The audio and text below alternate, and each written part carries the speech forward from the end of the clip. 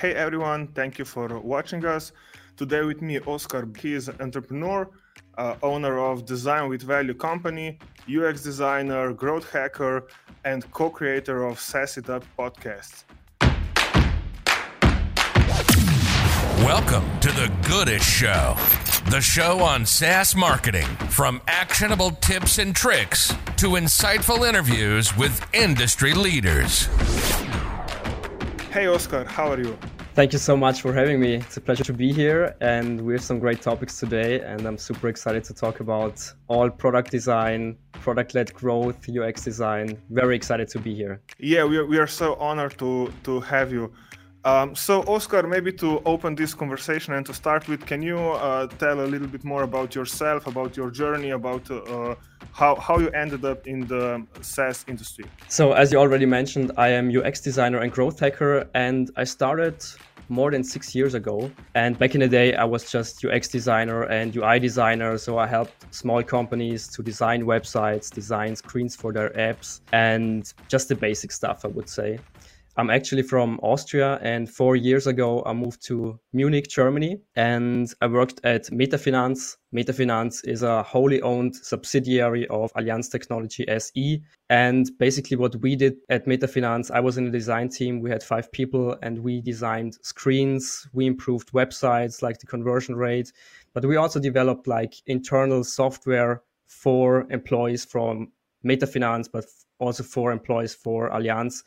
And my job was to build those products, to design the whole experience for our customers, the end-to-end journey, and also to get customers to use the products, basically.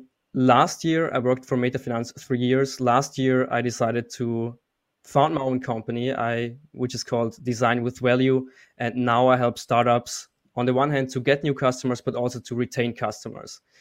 And Franzi, I don't know about you, but I know many startups who have a great idea, but in the end, they are just not successful, right? They don't get the traction they need.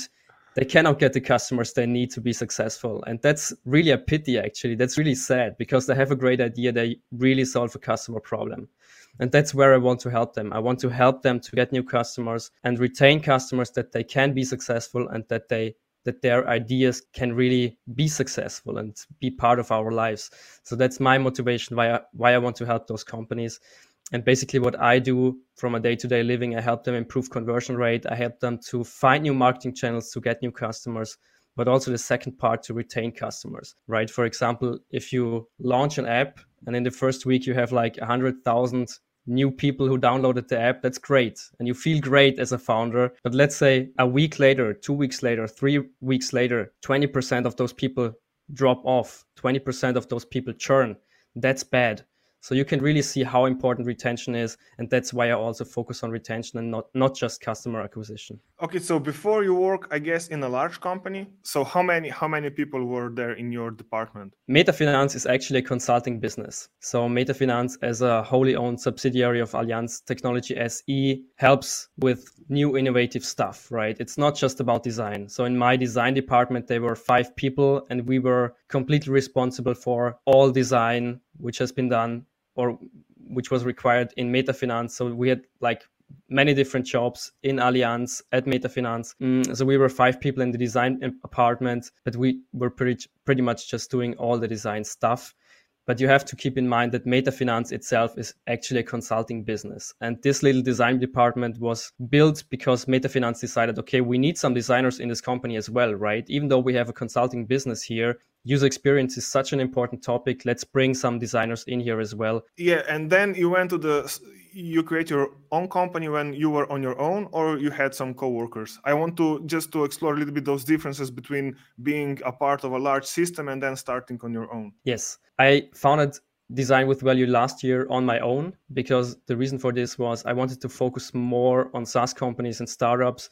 It was a great experience to work in a big company, right? In this design department with like 4 colleagues, it was a great experience, especially because you learn a lot about the stuff, about the workflow in big companies, right? Allianz is the biggest insurance company in Germany, and you gain a lot of new experiences there. That was great. But for me, the motivation to start his own company was basically to help startups and SaaS companies to become successful and bring their ideas to life. And that's why I decided to start my own company. I work as a freelancer and now work with different companies all over the globe and help them to get new customers, basically. Okay, and maybe what are a few main differences between working in a large system and working, let's say, in a system when everything is already established, and then helping a young SaaS company, a startup? So I would say the main difference is the speed. So when you work in a big company, there are more revision rounds, more iterations. And what's very important, a great learning experience for me was you have to keep more stakeholders in mind, right? When you work at Allianz, there are so many stakeholders, investors you have to keep in mind before you really develop a software or develop a product. On the other hand, when we talk about startups, you can basically build something and then release it the next week. And this speed is really important because you need to have this testing mindset. You have to build something, test it, fail, redo it, iterate, and then become successful in the end. In big companies, on the other hand, you have those established workflows. You have to work with these workflows. It takes much longer, but you have a bigger audience you can reach in the end, right? So this is not an issue at bigger companies. You already have an established audience you can reach. At startups, you don't have this audience, but you can build stuff much more easily, much faster. So this thing you're mentioning, so the testing, building, moving fast. When I was going through your social media posts, I often came to the term product-led growth. How is this connected with product-led growth, and what is product-led growth? Yeah, so product-led growth is basically a term which has been out there for quite a while now. Nowadays, it has become more and more important for SaaS companies because they can utilize it better. So think about product-led growth like you want to buy a car, for example. You don't buy a car without testing it up front, right? You go to a car shop and you test drive it before you really want to buy it. And that's basically what product-led growth is. You give a free product to your customers or to potential customers, let them try it out, and then they can decide if they want to buy it or not. There are so many websites online where you have like a call to action button which says like book a demo with us, for example. And that's a huge conversion killer because when I want to try a product, I don't want to book a demo version, right? A demo call with a sales guy or with a manager. I just want to test the product when I'm free, when I want to do it. And that's a huge issue for many companies out there, actually. And product-led growth has a different approach to that. So, for example, you go to a website, you download the free product, and you test it. And when you like it, you keep using it. And in the end, eventually you might want to pay for it, right? And that's basically what product-led growth does. It shifts from book a demo with us to try it out, and if you like it, you can just use it, and then eventually you can upgrade it and you can pay for the service. Okay, so one really interesting thing you mentioned. So we have a free trial, and then we have a user, and user signs up, and you said if you like it, you purchase it. So I would say in the industry there is this term, so product qualified lead, or so something like this. Can you explain what is this and how to discover it, and what is the role of that moment in the user journey? So what does product qualified lead actually mean? It means that you have a target audience in mind and you know exactly which people are probably going to buy or pay for your product. And that's important to know because you cannot put your marketing efforts into all the leads out there. Let's say 1,000 people sign up for your product. You need to basically know, okay, these people are most probably going to buy our product, because that's important for your marketing. That's important for your text you're using on your website, your wording, the images you're using on your website. So that's one thing. What's important in product-led growth is the time to value.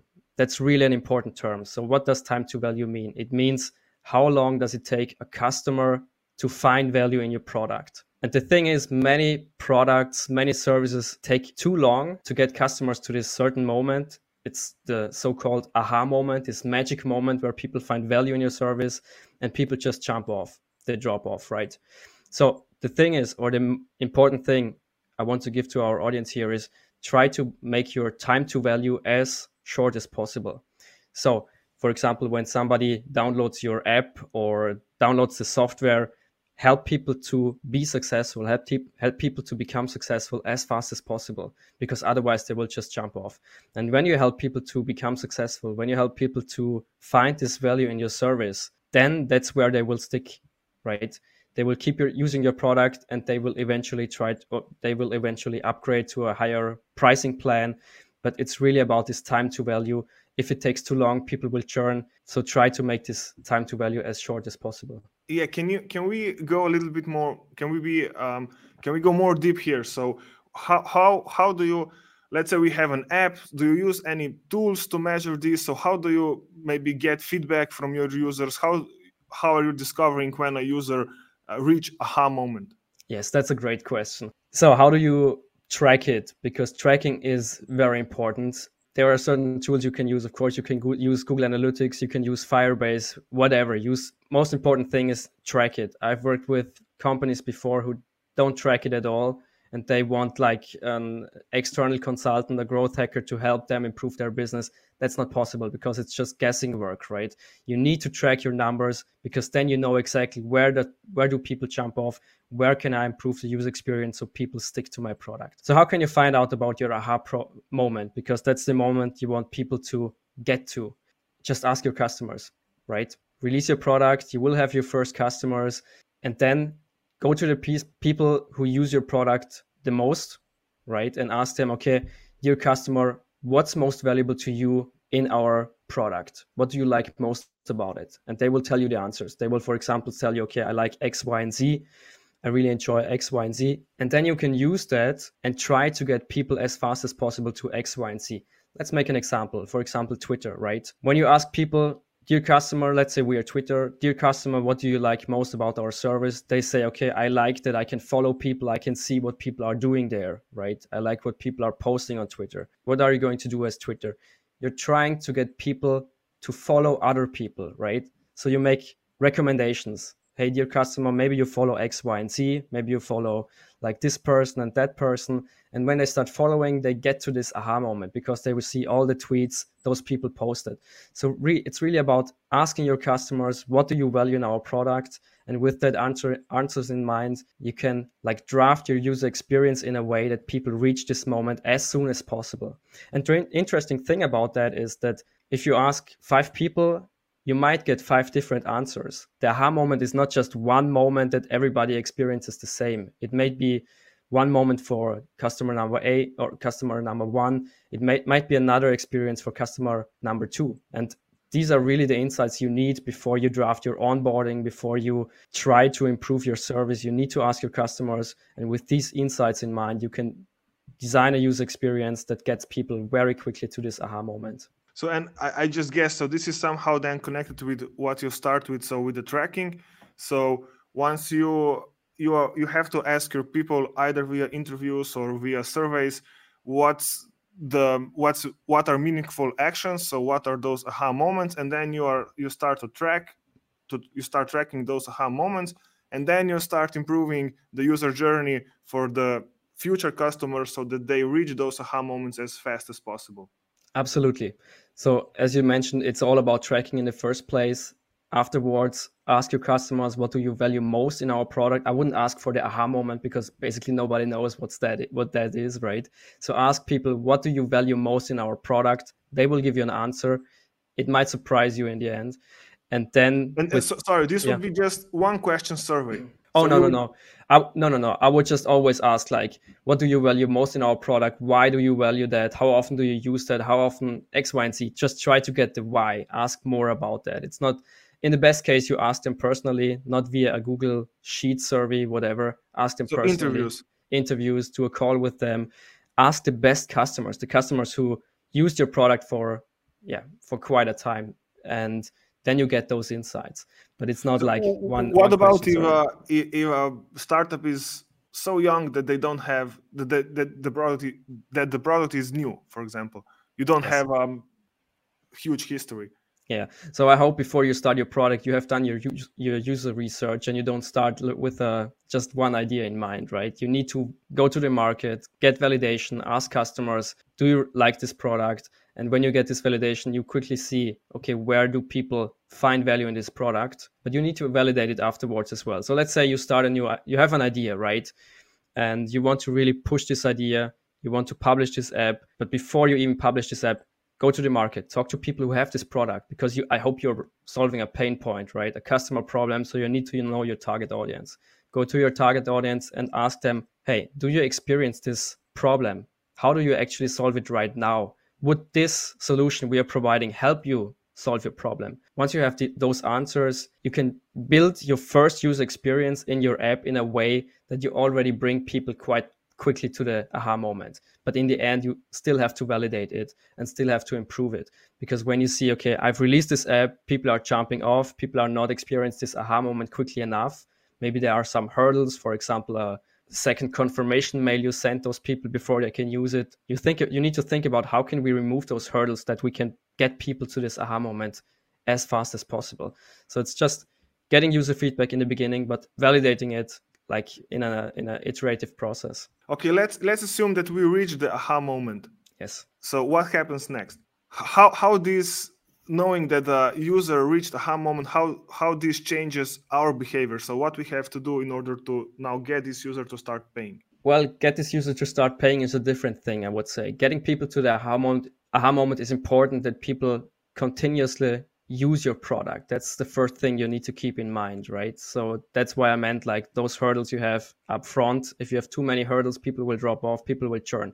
So once we said, okay, people got to this aha moment, they like our service, how can you make them pay for your service? When you're using a freemium model, for example, you can use, let's say you have an app and there are certain features that are for free, which is great, which already provide a value. These features keep our customers, right?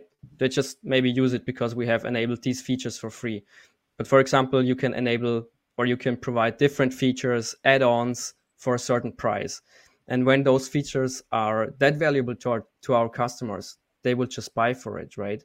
I mean, I don't pay for apps, but I've used certain apps where I really paid for certain features, right? So when you have a freemium model, that's a great way to get people to buy or to pay for your service. So that's the second part you need to keep in mind. When you get a new client, how do you find, let's say, those steps where the funnel is leaking? That's what I meant with you need to track it, right? I cannot go to a company and say, okay, it's X, Y, and Z, your retention is bad. You need to track it. Google Analytics will tell you, or any tracking tool, Adobe Analytics, I don't know what you're using, but track it. Track your numbers, and then you will see which part of the funnel is low. And that's basically the first thing you need to do before you start experimenting, before you start like improving your service. Track it and see where are the numbers low. And for example, we have an app, right? We have an onboarding experience, 5 screens. Let's say typical onboarding screen, you have to swipe from left to right, and then you see the next screen. Then you get really to the app itself. So let's say we track those steps, we track each step, and we see, okay, people jump off on the third screen of the onboarding part. So what do we do about it? And then the important part is to build some or design some experiments. So for example, an experiment could be, okay, let's delete step number 3 in this onboarding experience and get people faster to the app itself. And then let's see how the numbers are. And it's important to make quick experiments, try it, iterate, and then you will be able to improve your product. You will improve your numbers, your conversion rate, whatever it is you're trying to improve. But the important part is you need to build experiments, try it out, and then it's not like it's not like the one thing. It's more like you do many stuff, and then it will compound in the end. So often when, for example, in my experience, when we are dealing with clients, and so the experimenting is kind of a buzzword and everyone is talking about it. And so then the founders, they have an impression that they have to do the experiments all the time. And then they just experiment because of the experiments, not because they want to improve something meaningfully. And then they just changing the button colors or adding some copy or something. So maybe if you can give us some tips on where to run experiments, so how to find meaningful experiments. Absolutely. I think it all starts with, what do you want to achieve? That's the first question here. And for example, when you define your goals clearly, when you say, okay, we want to increase our conversion rate on our website, then you can see, okay, what's currently hindering our users to convert. And one thing could be they don't see the call to action button because it's like the contrast is too little or it's out of the viewport, right? Then you can draft experiments based on this hypothesis. So let's say a hypothesis is always a 3-component thing. It's an if, then, because. And you draft it like this. For example, if we put the call to action button above the fold, right, where people can see it, then we expect a conversion rate increase of 2% because people can see the button. So that's basically how you draft your hypothesis based on the goal you have. That's the first thing you need to do when you start to design an experiment. The next thing you need to do, of course, when you have like, you shouldn't draft like one hypothesis. I recommend like drafting 10, for example. So you have like a backup, a backlog of different experiments you can actually use. And then when you have like 10 hypotheses, 10 potential experiments, you rank them based on how much does it cost actually? How long does it take to see meaningful results, right? Or I don't know, how much return do we actually expect here? And then you rank those experiments, and then you find like 1, 2, or 3 experiments you really want to quickly do. You build action steps that you can do this, or you can really do this experiment, and then you track it, and then you see how it improved, how the numbers improved, and that's basically how you draft experiments. But it always starts with the goal in mind. How often does it happen that you actually confirm the hypothesis? Is this like usually or not usually? And what you do when you don't confirm the hypothesis? Yeah, I think it doesn't happen as often as I would wish it happened, but that's just because you have like smaller experiences. Of course, when you have a website, for example, there are best practices, right? And many startups who just have started, they don't use those best practices. So you can go in there with my experience and I can say, okay, if we change the call to action button, I'm pretty sure the conversion rate will go up. Or if we put like a second call to action button here, I'm pretty sure the conversion rate will go up. So these are safe bets, let's call it like that. But when you have like a more established company, it might get more difficult. And you cannot guarantee that the conversion rate will go up, but there are best practices. So I would say, keep in mind, you don't have to make every experiment a success. It's not about that. It's about using many different experiments, and then like the improvements will compound, right? Let's say, for example, you make an experiment, you're not successful. Okay, let's use the version we used before, but then build a new experiment. And let's say with this new experiment, we increase the conversion rate by 2%. That's great. So let's start with this new design now, and based on this new design, let's build a new experiment. So that's basically the workflow, how we do it. And if it doesn't work, I mean, what do? You go back to the old design and build new hypothesis, build a new experiment, and just try to improve on a weekly, monthly basis, depending on how big your team is. But the important thing here is definitely, and that's I think something that especially big companies get wrong. It's not about getting the best solution right away. That's most of the time not possible. It's about testing. It's an iterative process, making mistakes, but also learning from those mistakes. And that's why it's so important to track your experiments and see how the different changes actually affected your numbers in the end. I would just like to underline this sentence. So getting back to the old design, because what often happens is people design an experiment and then they put energy into it. A lot of people is working on some smaller details, and then we go live. And well, everyone thinks, okay, this will be a success, but then it's not. And then it's so hard to say, okay, that's actually not an improvement, so we have to go back. So then there are different variations. People start to saying, okay, but actually this thing is still better or something, and they just keep the non-working version of the design, either onboarding experience, email, website, it doesn't matter. So it's hard for a team to openly say we were not successful, but at least in my experiences, at least half of the experiments we are doing are actually not successful, so we don't improve anything, and that's always a huge learning. So you think, okay, if we add or remove this step or put it in that way, we will have a success, but you're just wrong, and it's your ego is suffering. Absolutely. I mean, it's a learning process, right? You live and you learn, basically, and you do new stuff and you see how it goes. But I know 100% what you mean. I mean, I'm a designer, and when you do something, it's your baby. You know, you put a lot of effort into it, and you really want to be the design to be successful. And if it's not, that's really something that I don't like, right? Because you've done your best, basically. But in the end, it's about numbers. It's a numbers game, and you have to check the numbers. Is the conversion rate better or not? If it's worse, go back to the old design. If it stays the same, I don't know. Let's think about it. Let's talk about it. But it's a numbers game in the end. There's no place for ego, because in the end, you need to make the company a success. It's not about your design. That's also something you learn when you're more experienced as a designer. It's never about your design. It's not your design.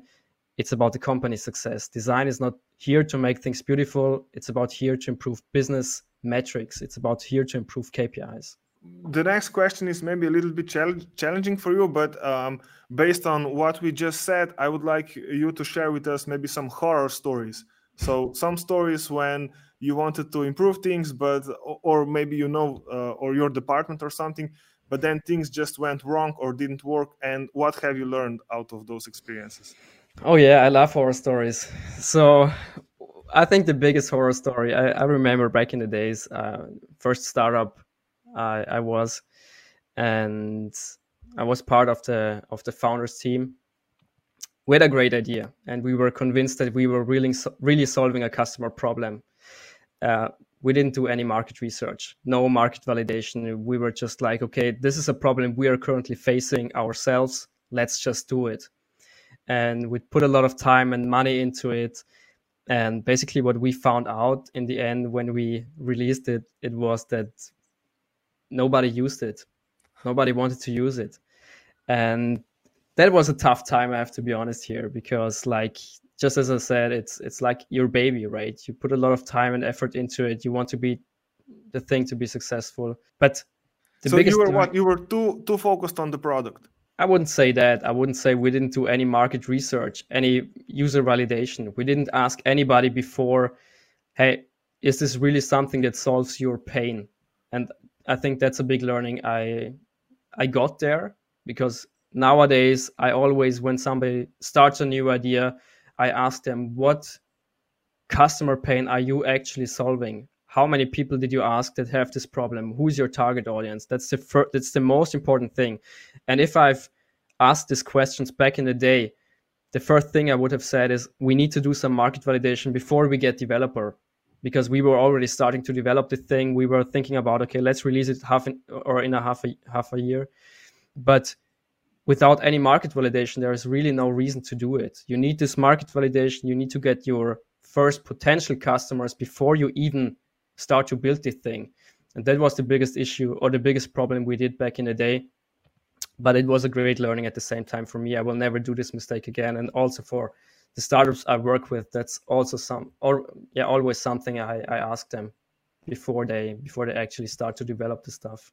And so you ask this a startup, and then what's the response? Do they go to the people and talk to them, or do they stick with an idea? You mean back in the day in my startup? No, today, when you get a client and a startup, and they have an idea, and if you start working with them and you see that there is no market validation, how do you make them go out? To be honest, I don't have to make them go out. I'm here as a consultant, as a UX designer, to tell them what's the best practices, right? What they do with this information, that's completely up to them.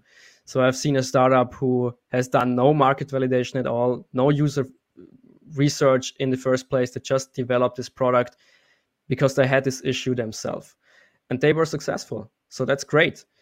But I would definitely recommend every startup, every SaaS company to think about, before you develop the a new startup, think about who is your customer, what customer pain are you solving, and is the way you want to solve it the right way for your customers? Because only then you can really build a solution which fits your customers. That's the most important thing. And when you build something like in a tunnel or in a bunker and you don't think about your customers, you just do it for yourself, in the end you will wake up and nobody will use your product, and that's really not a good sign. But do you think is it possible to do a successful startup or a company without doing the unsuccessful one first? That's a good question. That I've never heard that before. Yeah, well, you're actually right. So many people who have built a successful startup have built unsuccessful startups before, right? So I think you get a lot of learnings along the way. You will not do these mistakes again, just as I did back in the day. Every new product I do, I'm currently working on a new idea right now. I want to release this year as well. So we did the market validation and we asked our customers, potential customers, does this really solve your pain? I think these learnings are just so important, but I think you live and you learn, right? You make those mistakes, you learn from it, and then you can build something successful. But if you build a company and you have some experienced people in your team, I think you can build a startup right away and be successful. You just need to have the knowledge up in the beginning. And if you have a good partner in your team, in your founder's team, he will tell you, okay, let's do the market research up front before we hire any developers. The summer is here and the COVID numbers are down. So I think everyone is now optimistic about future, and we are start the conversations about what will happen now after the COVID. Maybe I would like to hear your thoughts on the future. So how this pandemic is influenced our business, and what will stay and how everything will change. What do you think in the, let's say, in the next 2 to 5 years? I would say two things. One thing, of course, the remote work. But many people think that remote work will be just something that's over when the pandemic is over, right? People will go back to the office and work from there. But the interesting thing is, for example, Allianz will keep 40% of their employees at home office. And that's something really game-changing, because the Allianz is like a huge company, right? With old school processes, old school workflows. And to keep 40% of employees at home is a game changer. And I think many companies will do the same in the future. So remote work will become more and more popular. Companies see, okay, it does work from home as well. People are maybe even more effective when working from home. So that's one thing. And the second thing, which is, I think, more important for our talk today, is the spike in audio. For example, podcasts right now is taking off. Many people are doing podcasts themselves. Many people are listening to podcasts. There's a really big spike in audio. Also, Clubhouse is peaking right now, right? So the shift from, I think, events, live events like we are doing it right now, live streaming, to the shift to social media platforms where audio is in the focus is really big. And I think that's a great chance for us, because we can make great connections with people we've never seen before, never heard before. We can talk to them, and audio is a great way to make a personal connection, right? When you just text somebody on LinkedIn, for example, there is no personal connection, there is no emotion involved. But when you use audio, you can get this personal connection. And that's something that's really, really great. And also for startups, it's a great way, a great channel, or audio is a great way to connect to your customers and really build customer relationships that people will stick with your product and use it long-term, basically. So audio is, I think, something that's going to spike even more in the future. We can see it with Clubhouse, Otter, Yak, for example. So there are many, many examples who are utilizing audio more and more. Okay, perfect. Where can people find you? Yeah, so if you want to connect with me, you can find me on LinkedIn, Oscar Bader, or just have a look at my website, designwithvalue.com, and let's have a chat. And what's your preferred way? Should people send you a video message with audio or just type? You can type on LinkedIn. That's perfectly fine. I'm happy for every video, but you can type as well. Okay. Thank you, Oscar, for this conversation. I hope we give out some valuable information. I really enjoyed it, and I hope we will see each other again. Thank you so much for having me. Really appreciate it.